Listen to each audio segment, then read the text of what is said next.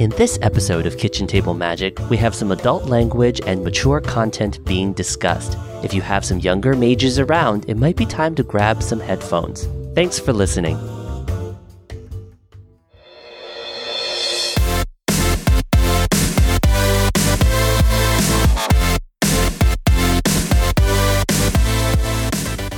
Welcome to Kitchen Table Magic.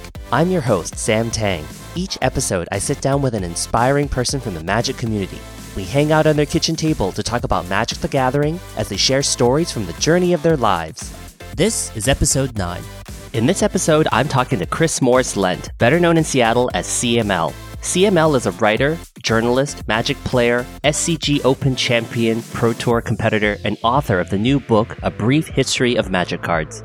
CML's perspective and style of writing is refreshingly subversive. He's written articles for Gawker, Daily Dot, Kotaku, and Seattle Weekly. CML's new book, A Brief History of Magic Cards, was fully funded through Kickstarter and chronicles the journey of Magic the Gathering, Wizards of the Coast, and his own experiences playing the game. CML's writing is interesting in that it takes a different perspective. He's not afraid to get past the peachy-rosy side of Magic coverage and dig through all the skeletons in the closet to find something different.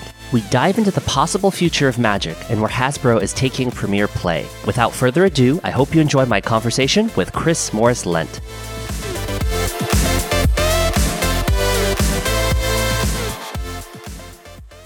Hi everyone, thanks for joining me on Kitchen Table Magic. My name is Sam Tang, I'm your host today. And here I am sitting with Chris Morris-Lent, better known as CML. CML, how are you doing today? Pretty good. Yourself? I'm doing fantastic. Thank you so much for having me over. Thank you so much for coming over. And we're sitting on your kitchen table right now. Yeah, dining room table. Dining room. Pretty close. Metaphorically, we were at the kitchen table. That's correct. Not within 5 miles of a convention center. Of a convention center. That's right. Really? Which one? Well, the one downtown. The Seattle one. The Seattle one. In addition to holding lesser events like PAX and a number of other nerd conventions, it also hosts a few Magic events now and again. That's right. It does host a couple of Magic events now and again. They do Worlds there, right? I think they used to, once upon a time. Like, they did Worlds in Seattle in, I want to say 95 or 96. Mm-hmm. And it was super cool to me, just like growing up as we sit here so enjoyably at this dining room table that is a kitchen table. Mm-hmm. They had Worlds like not a mile and a half directly south of here. The Wizards of the Coast flagship was in the same location. Mm-hmm. And now maybe it'll be going online in the next few years just because that seems like the wave of the future and the crux of the direction that Hasbro wants to take the game in. Chris, I wanted to talk to you about you being a writer. You're very entertaining. I've read some of your articles on Gawker, Daily Dot, things like that. You've also been interviewed by Jenny McCarthy about sit-down peeing, funny stuff like that. That's right. It's pretty hilarious. And also you wrote an article that was on Gawker or BuzzFeed? On Gawker, I believe. It was about SCG Open Portland. SCG Open Portland. Yep. And then you won that. I won the tournament on shrooms. Yeah, that's very interesting. I thought it was a lot of fun. Well, there was a real chance that Magic Media would pick up the story in its full glory, but somewhere like Gawker, I felt it would be a better forum for that kind of transgressive writing.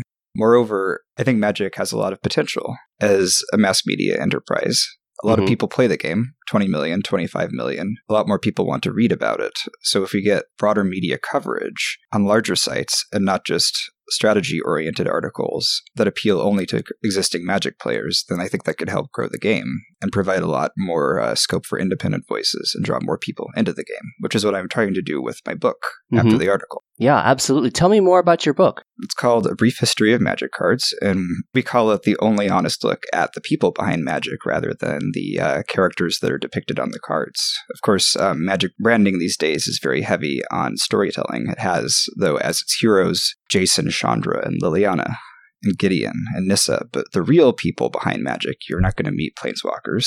You're not going to meet your heroes. You're going to meet real people like me, and like you, and like the absurd people that started playing the game at the very beginning, who were very, very talented and went on to have very illustrious careers outside of the game, like John Finkel managing a hedge fund, for example, or Mike Long making millions of dollars on internet marketing. The game, for whatever reason, attracted a very high caliber of person back in the day, playing it, designing it. It was a very, I don't want to say healthy culture, but it was a revolutionary culture. It was the start of something big and a very important precursor to esports. And then there's been somewhat of a cultural decline after that, followed by somewhat of a renaissance. But a lot of what's going to happen to Magic's future is up in the air. And we try to get into some of the salacious stories behind that, some of the more interesting characters, and a lot of the things that you cannot read about in either Wizards of the Coast, where there's a sort of official version of history, or on the websites that are run by second parties that are very much dependent on staying in Wizards' good graces. Interesting. Chris, your style of writing and your journalism is really about a curiosity to discover more about the community. Right. I think a lot of it is introspective, too. Mm-hmm. There's a lot that we have to pretend is very cool about Magic, or maybe even believe is very cool about Magic. And of course there is, but there's also some stuff that can suck about playing 24/7. The game requires a lot of dedication, and it doesn't reward its high-level players as well as it should, in my opinion. So a lot of the thrust of the book is not just learning about the community. It's learning about myself, my own personal history of playing Magic, what made me do it as a kid at the age of 9, and what made me want to take shrooms as basically my last act as a competitive Magic player, and then a month before that go off to the Pro Tour in Brussels and see something that was interesting, to say the least. Well, what happened? Can you share that with us? Well, I'd say it was just a little bit disillusioning. Like, obviously, there was some personal responsibility for this. I brought a terrible deck that people told me not to bring to the tournament because I'd lost faith in Whip of Erebos, but we don't need to get into that. It was just like the whole event was, it felt like being on the set of an ad. It wasn't all that good of a spectacle, and it didn't really need to be because Magic plays to such a small audience globally as a competitive sport.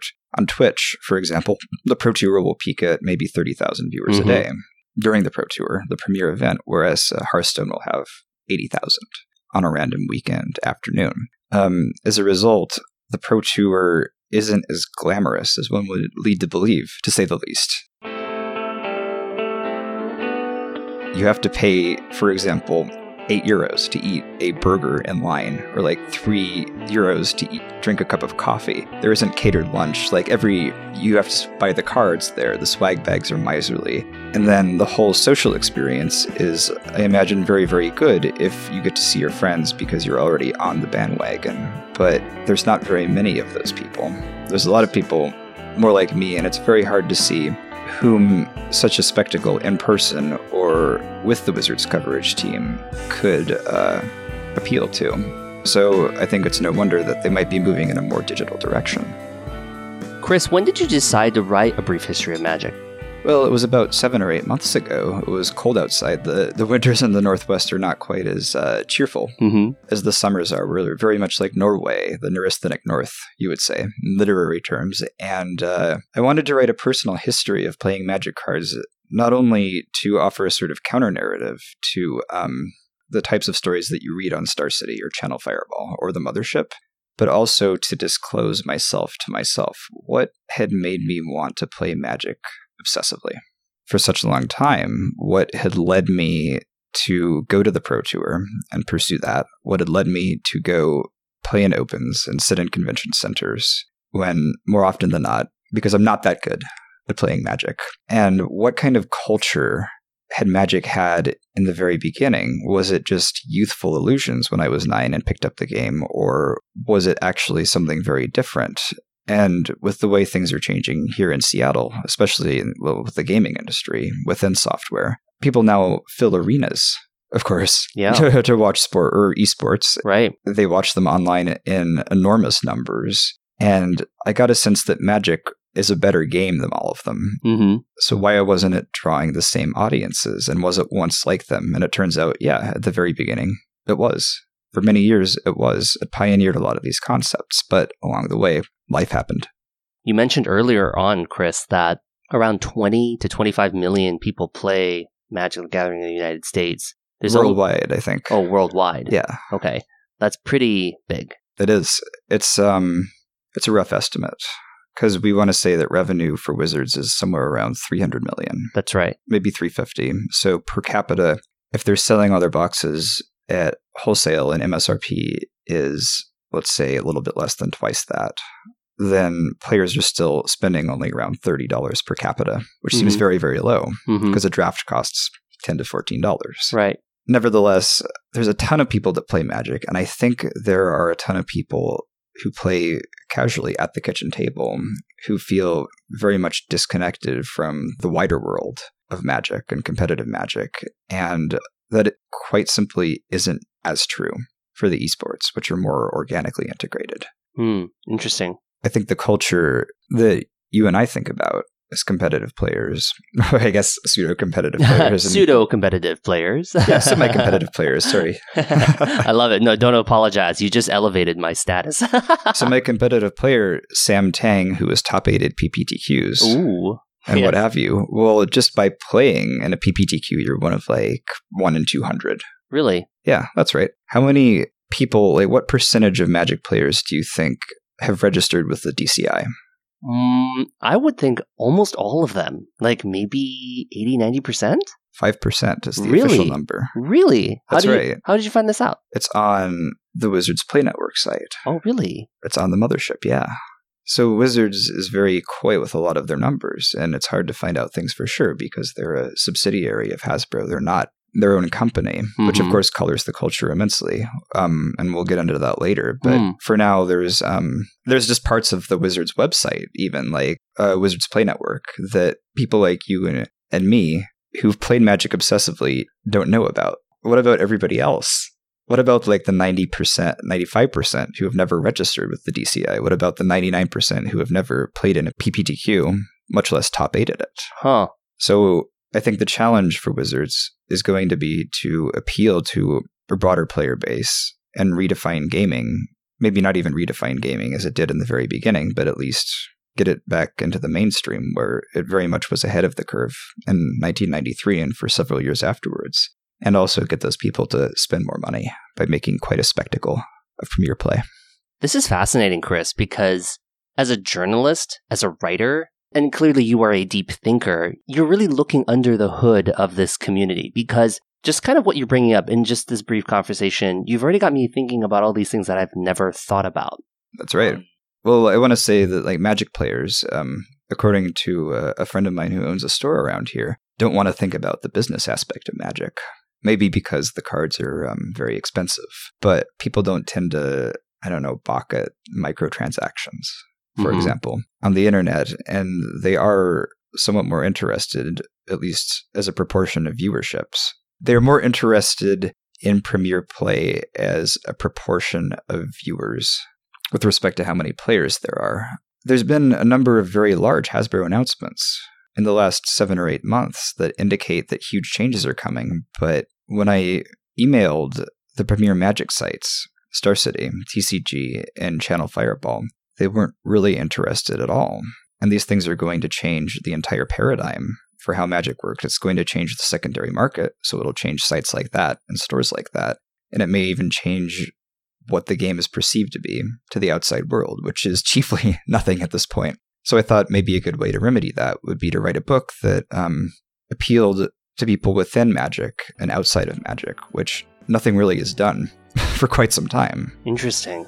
I think we need broader publicity outside of Magic, and I don't know why, aside from a certain community myopia or a desire not to look under the hood, that we have such a huge game that's so profitable and don't try to get the same amount of coverage on mainstream gaming sites even. Not just sites like Gawker, but somewhere like Polygon or Kotaku or IGN or Daily.esports or Gaming or what have you. That smaller games and games that are, in my opinion, not as good as Magic get a lot of play on. Right. I mean, we're recording this right now in the middle of July, and the famous Pokemon Go just got released just a few weeks ago. There you go. And it's exploded. I played Pokemon Red way back in the day. I loved it. Yeah. But then I grew up and stopped playing Pokemon. This new game came out, and it's like everyone's playing it now. It's pretty out of control, yeah. It's super out of control. And just kind of given what you just said about why isn't Magic bigger, there's kind of no reason, in my opinion, why Magic can't be as big as Pokemon Go. Right. I mean, what do you call it when you meet somebody through Pokemon Go? Could you call it PokeCupid? PokeCupid. If you met somebody. PokeCupid. Oh, that's really good. It's very hard to imagine in Magic the same thing happening, but it was very commonplace back in the day. In a nutshell, Magic just appeals to such a narrow sliver of the populace, like such a narrow band of gamers that are like white guys who are nerdy like me from the 90s. And now, of course, it's much bigger Mm-hmm. Gaming is much more diverse and more inclusive. It's chosen that as a very good business model. And Magic, of course, brought a bunch of people into gaming that wouldn't have gamed. Mm-hmm. Back then, it was a very accessible product. And now I think the chief problem doesn't have much to do with the rules complexity, nor do I think it has much to do with an intrinsic lack of viability as a spectator sport, except for that cardboard is hard to see. Like, if they were going to release a good digital edition where you could see things on as the game played out and really engage strategically with it, then it would be not behind Hearthstone, really, in terms of price burst, and it would not be behind League of Legends in terms of accessibility to people like wondering what the hell is going on if you don't have an intimate familiarity with the game. Right. So it's not history or like rules complexity. I don't think it's intrinsic lack of viability as a spectator sport, except for not having a good online platform, which they're trying to address. I think it's chiefly a marketing and cultural and branding issue. Interesting. And a certain corporate myopia. But the announcements hopefully will change that. I don't know if you've read them. I have not. Tell me about it.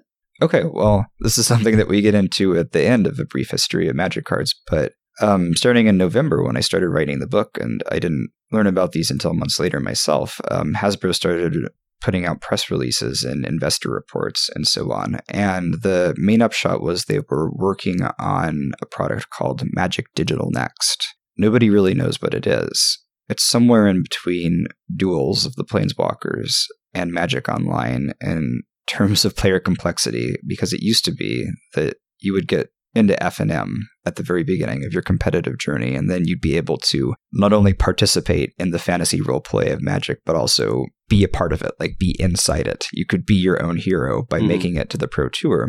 Well, the issue was 95% of the people didn't register with the DCI, which continues to be true. So now the trajectory is introductory products like Duels, which were quite successful compared to Portal in my day, say, which were just simplified cards that were perhaps a little bit hokey or maybe even ahead of their time. And in between Duels and something like Magic Online, which is direly in need of a facelift and may very well get it, they put Magic Digital Next. And nobody really knows anything about what it is, except for that they're hiring a ton of software developers to make it a thing. Apparently, the team dwarfs R&D in their size, and they'll be working, if I'm not mistaken, closely with branding, because Magic is turning away from a competitive game with the Pro Tour at its pinnacle and competitive players as its heroes to something that Hasbro thinks will attract a broader audience. And I am inclined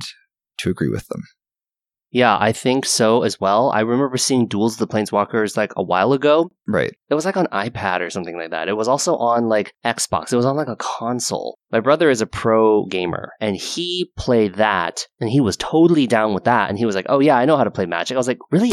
I've never seen you play Magic. And he's like, who's showing me this product? And I was like, mind blown. The graphics were great. The mechanics were there. All the rules engine was there. It was a very smooth UI. The arrows, everything looked shiny and amazing. And I looked at that and my jaw dropped to the floor. And I was just like, Magic Online looks like totally different. Why doesn't Magic Online function this way? It's really absurd. Well, I mean, the technical answer is that Magic Online isn't seen as a way to acquire new players. New player acquisition is very much Hasbro's goal at this point, and they've been quite successful at it. But at a rate that's very small relative to what it could be. So even though the game has allegedly grown by over 20% a year, they changed out the CEO. That was another big announcement. That's right.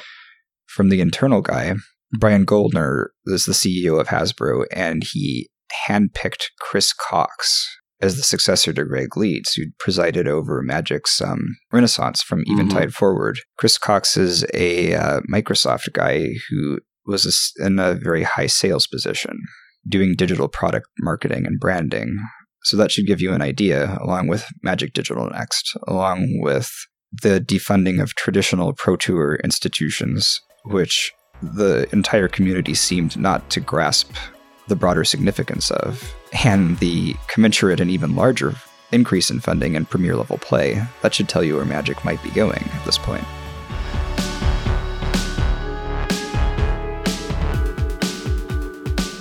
Yeah, if Wizards of the Coast is getting some kind of like Microsoft Game Studio, Xbox knowledge injection, that would be a game changer for what we know in this game. Dude, yeah. I mean, it's the Magic metagame, right? Right. We always talk about the metagame. Well, we mean like what decks are going to be played and how we're going to respond to that. We might even talk about the metagame as the game within the game, where we're talking about, I don't know, Jace or Chandra or whatever, but we don't talk about the metagame as the game beyond the game. Right. Or the frame narrative, where not only are we sitting in the convention center playing with Jace and Chandra, and not only are Jace and Chandra off somewhere on Innistrad and there's a spaghetti monster and oh shit, like what's going to happen, but there also are massive changes to the tune of millions and millions of dollars that are going to affect the entire culture of the game as well. Yeah. So there you go. So Chris, you do cover some of these topics in the book, right? All of the topics. All of the topics. And give us a little bit of a roadmap of the book. Where does the book start? Sure. Well, it starts with me in this very house at this very kitchen table that is a dining room table.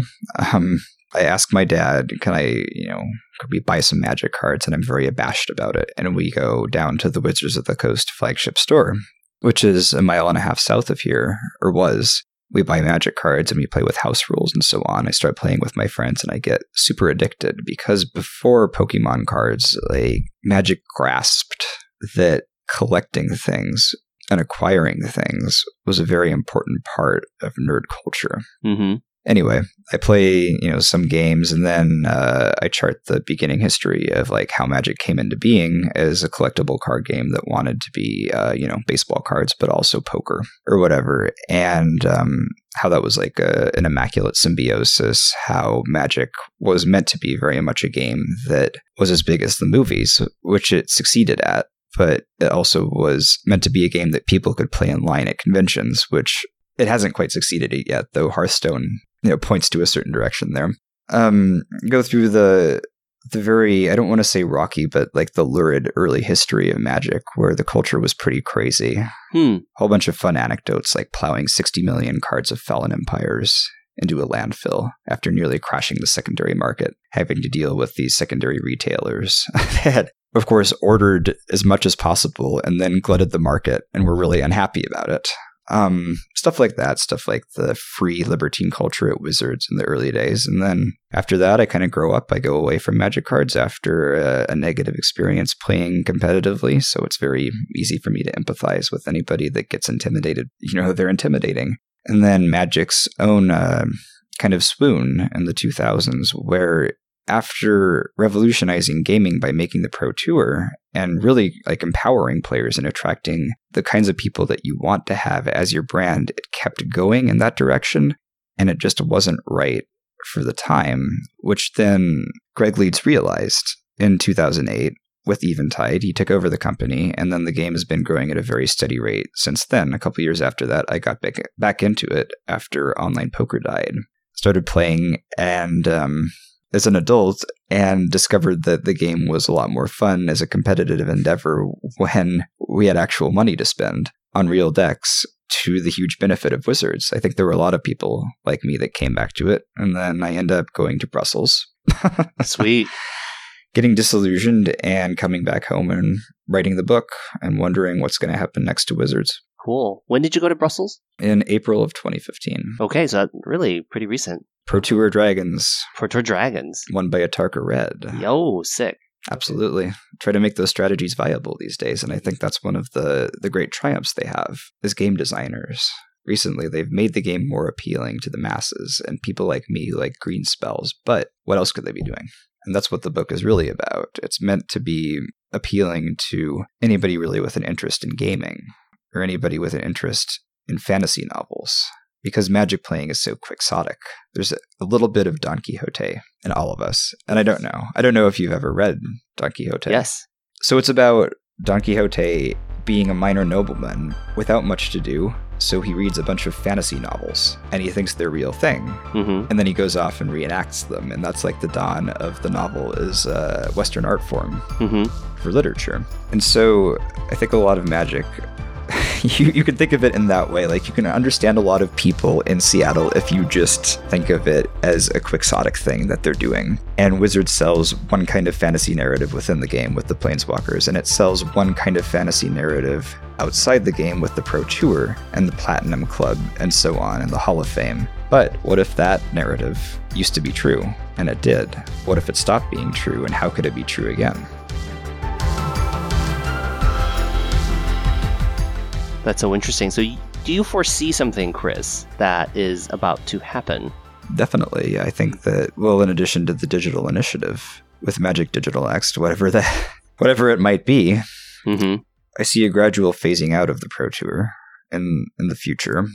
I think that Magic will try to become more like esports, while at the same time leveraging its massive in-person network.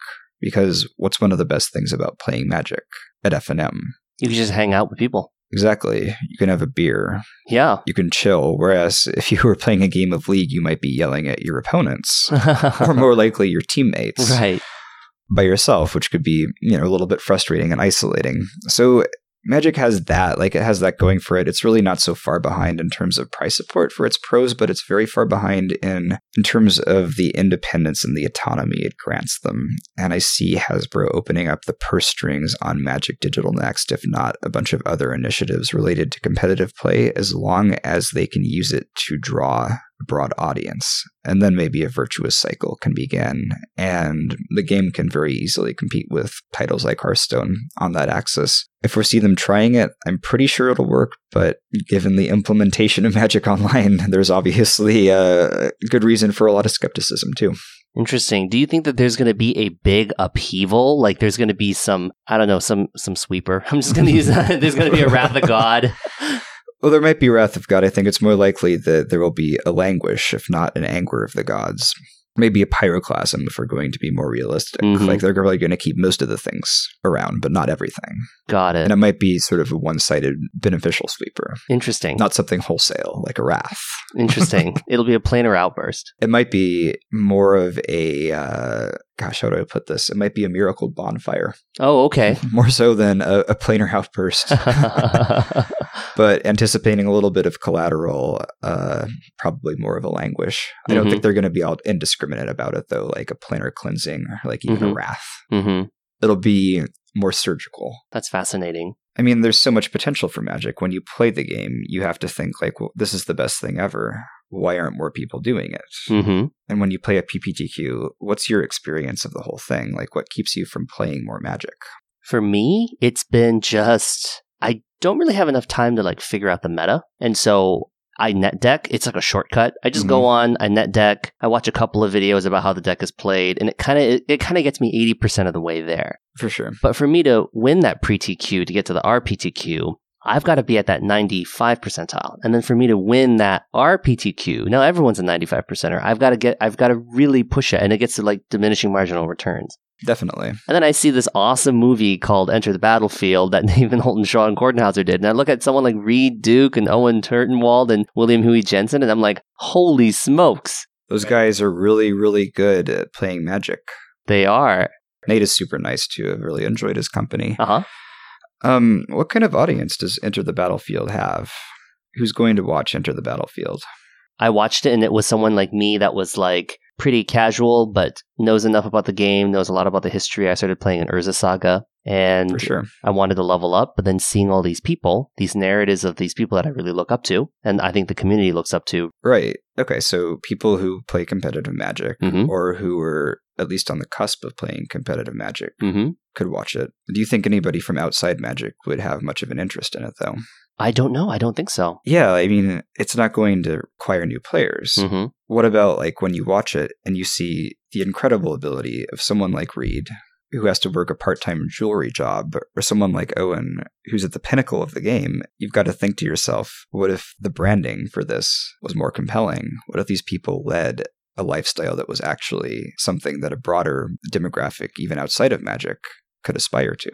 For all of the skill that it took to put together, I think is emblematic of the myopia of Magic marketing these days. Moreover, the decision to cut Travis is something that is also worth discussing shortly. Yeah, and we're talking about Travis Wu. That's right. So he was cut in, I am told, in post-production because he aroused some sort of controversy or the other. Yes, we have this discussed by Travis in the first episode of Kitchen Table Magic. Travis shares this with us. It's a little crazy, right? Mm-hmm. It is a little bit crazy. Well, Wizards, of course, is very finicky about their brand, and as well as they should be in some ways.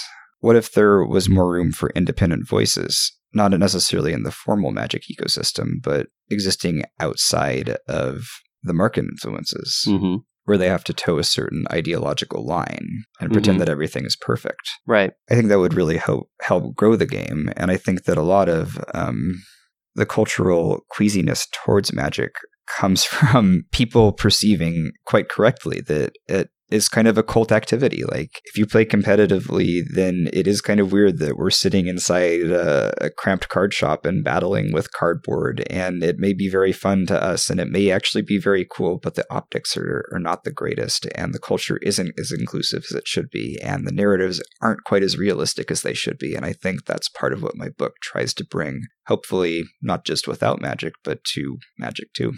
What you said earlier, the optics of it, because you are a professional poker player and you played poker professionally when it was legal to do so online in the United States. Once upon a time. I wasn't nearly as good at it as I was at Magic, but I won a lot more money. Yeah, and the optics of Texas Hold'em is also a very particular way, but somehow Texas Hold'em seems to have taken America by force, that now Texas Hold'em is as normal and as commonplace. You know, the World Series of Poker, I mean, Eric Froelich has 2 bracelets. And definitely. And Marshall Sutcliffe used to be a professional poker player, and he still plays poker at a high level. That's right. Well, like a lot of those guys in the beginning of Magic, like Efro or Jordan Berkowitz, or a lot of these really hilarious people that time has forgotten. Oh, no. Justin Bonomo, who once got mummified in a bunch of Magic cards by PTR, which is in the book, of course, is a lot of these people achieved a lot of success at a very, very high level of poker right afterwards. The poker boom happened. You know why, right? I actually don't. Okay, so Chris Moneymaker won entry into the World Series of Poker 2003 main event from playing a kind of cheap satellite on PokerStars, which is still the largest poker client in the world.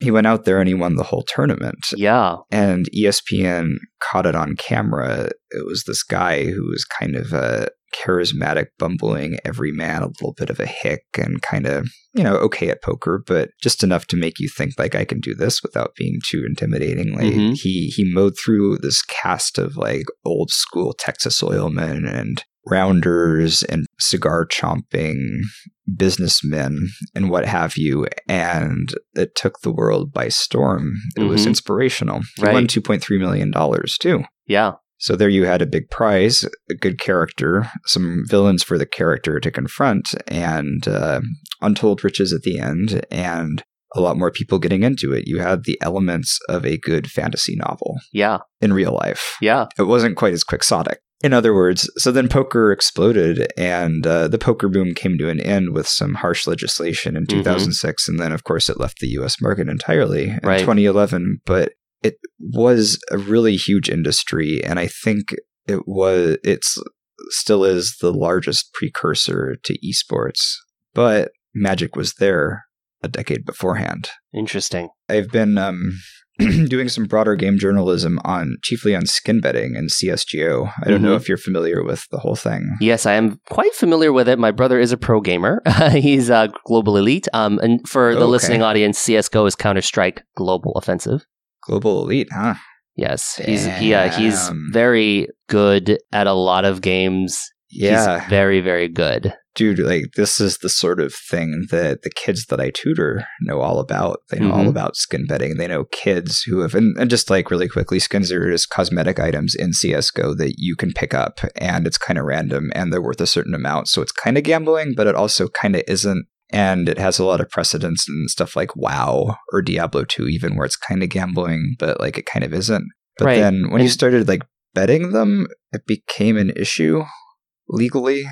And like when you started betting skins as like a sort of mock currency, it became a big issue I'm actually kind of surprised that there isn't some illegal gambling for Magic. I mean, you've got the Pro Tour. I mean, the Pro Tour comes out. It's a brand new meta. Not that many people know who's going to win or what deck is going to win. I don't understand why there's no underground betting for this. That's right. Well, there might be. It's just underground, so we don't know about it. That's right. And it's funny because we're quite connected Magic players, so if something was underground, we would know about it. But we don't, You might be right. Which makes it even further underground, or perhaps it just doesn't exist. Because, I mean, think about it. These CSGO players are betting with skins, which are in-game items. If we wanted to bet on the outcome of a Pro Tour with Avacyn's or foil Emrakul's, we could be doing that, but we're not. Definitely. Well, maybe it's just not part of the culture. Like maybe we're just not concerned with that sort of thing. On the other hand, it used to be very much a part of the culture. I'm not even talking about ante being a thing at the very beginning of the game where you would play with certain cards and then you'd tithe. If you lost, you'd hand over the card. You'd hand over the card. And if you won, you would get your friend's card. And people got justifiably not so down with this.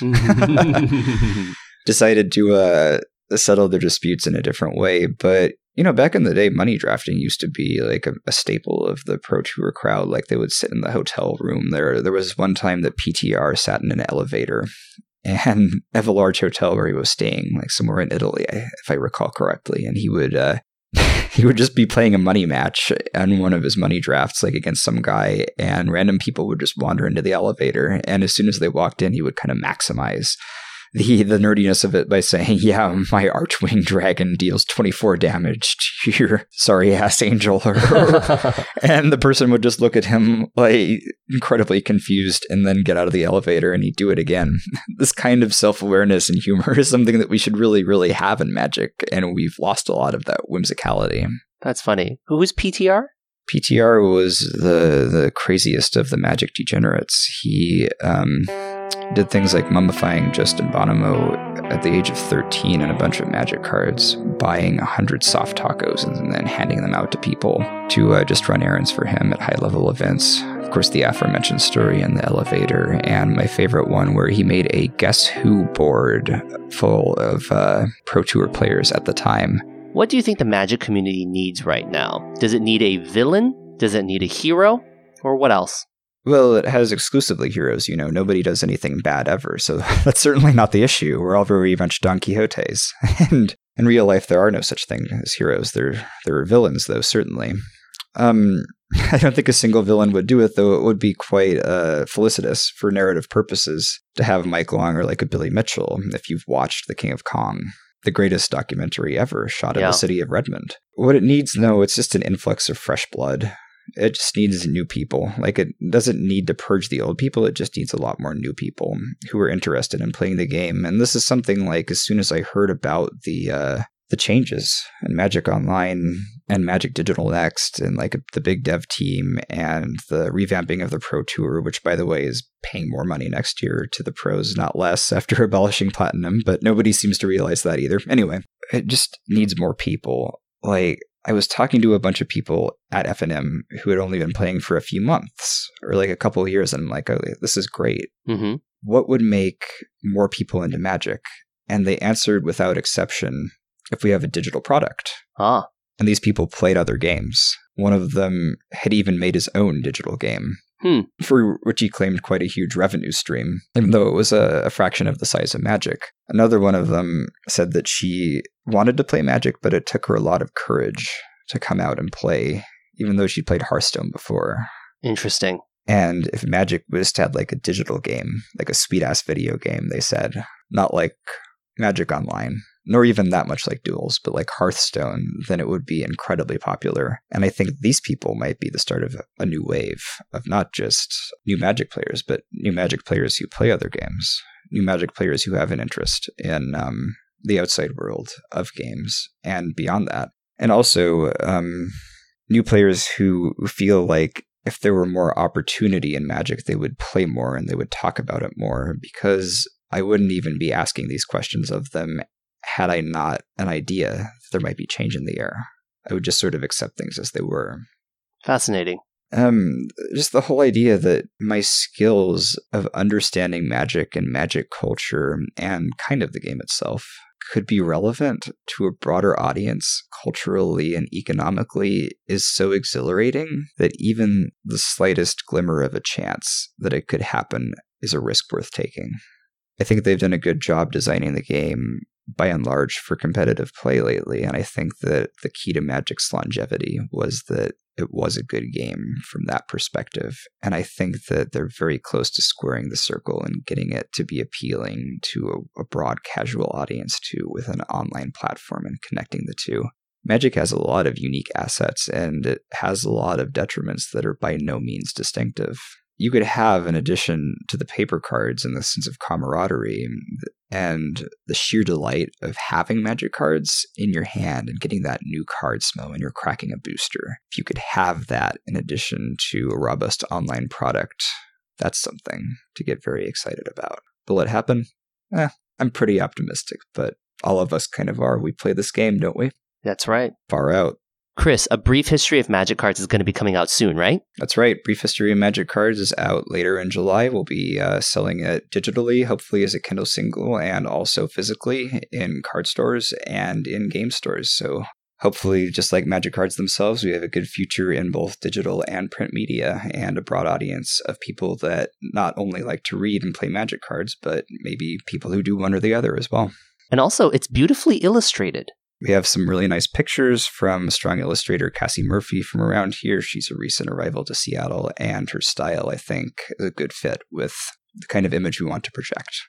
I am very excited to see it. I really want to read it, and I really want to share some photos of it as well. Absolutely. Well, I'm excited that you're excited. Yes, we're going to have all of these links and images in the show notes. Chris, I think we had a really good conversation. And you know what's funny about it is that during this entire interview, I called you Chris. I usually call you CML in my head.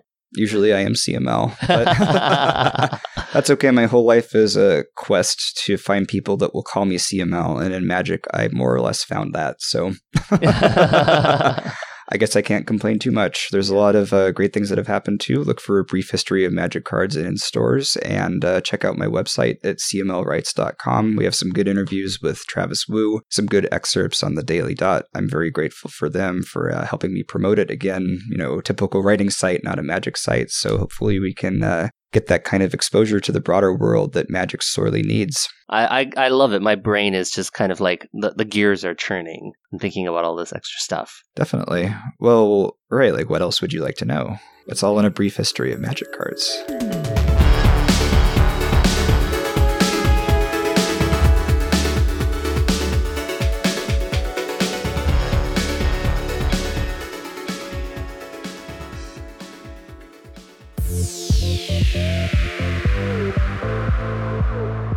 I hope you enjoyed my conversation with Chris Morris-Lent. If any of these topics piqued your interest, you'll definitely want to check out Chris's new book, A Brief History of Magic Cards. I'll have a link to purchase A Brief History of Magic Cards in the show notes and at kitchentablemagic.org. Look for it in local Seattle game stores as a physical book and also digitally as a Kindle single. Check out Chris's writing at cmlrights.com. Go say hi to him on Twitter at cmlisawesome. We're going to be doing a giveaway for a signed copy of A Brief History of Magic Cards. Chris and I want to hear from you about how we can make Magic more popular and bring more players into the game. Tweet us your thoughts at KTM Podcast and at CMLisAwesome. We're looking forward to having a conversation with the community about your thoughts, and we're going to select one lucky winner to send a signed copy of A Brief History of Magic Cards to. Again, all the links will be in the show notes at kitchentablemagic.org. Coming up in the next episode of Kitchen Table Magic. So in round 14, I was playing against Cedric Phillips, and he did not want me to concede to him because he thinks that is not great for Magic, and I basically agree with him. So we played out our match, and it got to a point where game 3, I was pretty far ahead, and I was attacking him with 4 big creatures. He was at 6 life, and he lined up his blocks, one of which included a Shambling Bent on an animated Gideon. I said, be careful. And he paused for a moment, like pulled his creatures back, and then like made sure he's just like, okay, I'm at 6. So I'm like, yep, you're at 6. And he like lined up the same blocks again. And he's just like, all right, block like this. And I was like, Judge, can we get the Oracle text on my Japanese Gideon? And Cedric was like, oh no. Yeah, the damage is all prevented to the Gideon, so he won't gain the life off the Shambling Bent, and then he'll take lethal damage. So then he was like, okay, I'm gonna like block differently. And I was like, okay, well, I just want everyone here to know, all the people in the crowd, that Cedric is not okay with getting conceded to, but he is okay with wanting to take these back. I'm talking to Jerry Thompson, Platinum Pro with 211 lifetime pro points. Recently, Jerry made history by going completely undefeated in the Swiss rounds of SCG Open Atlanta. Jerry shares with us his early days when he started playing Magic and his rise as one of the most competitive pro Magic players. Jerry also shares with us a little bit about his time at Wizards R&D and his podcast titled Game, G-A-M, with Andrew Brown and Michael Majors. You don't want to miss it, all on the next episode of Kitchen Table Magic. Hey everyone, thanks for listening to Season 1 of Kitchen Table Magic. I'd really like to hear from you, the fans, about what you think about the show. Send me a tweet at KTM Podcast. If you're listening through iTunes, Google Play, or your podcast app, leave me some feedback with a review. If you're listening on SoundCloud, leave a comment on the track. Visit our website, kitchentablemagic.org, to sign up for my newsletter, and of course, email me anytime with your questions. My email is sam@kitchentablemagic.org. And if you're enjoying the show, please support us at patreon.com/kitchentablemagic. All of your donations go towards making this show better for my listeners and fans. And of course, all Patreon supporters get very special perks. And remember, if you like what you hear, please share Kitchen Table Magic with a friend. Well, we don't really have any sponsors for the show, you know how it goes. But in true Magic fashion, I sold some Magic cards to fund this amazing podcast. Today's episode is brought to you by Tarmogoyf, because I sold some extra Tarmogoyfs I had to a friend of mine. Players often go on and on about how good Tarmogoyf is, and other players don't really see the value of Tarmogoyf because it just eats removal all day long. Regardless of how people feel about Tarmogoyf, I'd like to talk about another aspect of Tarmogoyf. What is it anyways? I mean, look at the thing. It's like a blob. It's got eyes everywhere. It's got spines everywhere. In the Future Sight artwork, it looks kind of like a bison gone wrong. And then in the Modern Masters artwork, it looks a lot better, like we kind of know what it is. But the thing has a gaping mouth that covers the entire face of whatever it is. And also, what is a Lhurgoyf? I mean, what is it? I tried to Google it. I couldn't find anything. It was all Magic related. I just said what a Lhurgoyf was, but that doesn't really answer my question. So, I don't know. I guess for $140, I'm buying a 2-drop that I'm still not really sure what it does. All I know is that it swings in for a lot of damage and closes the game. Maybe that's what it is.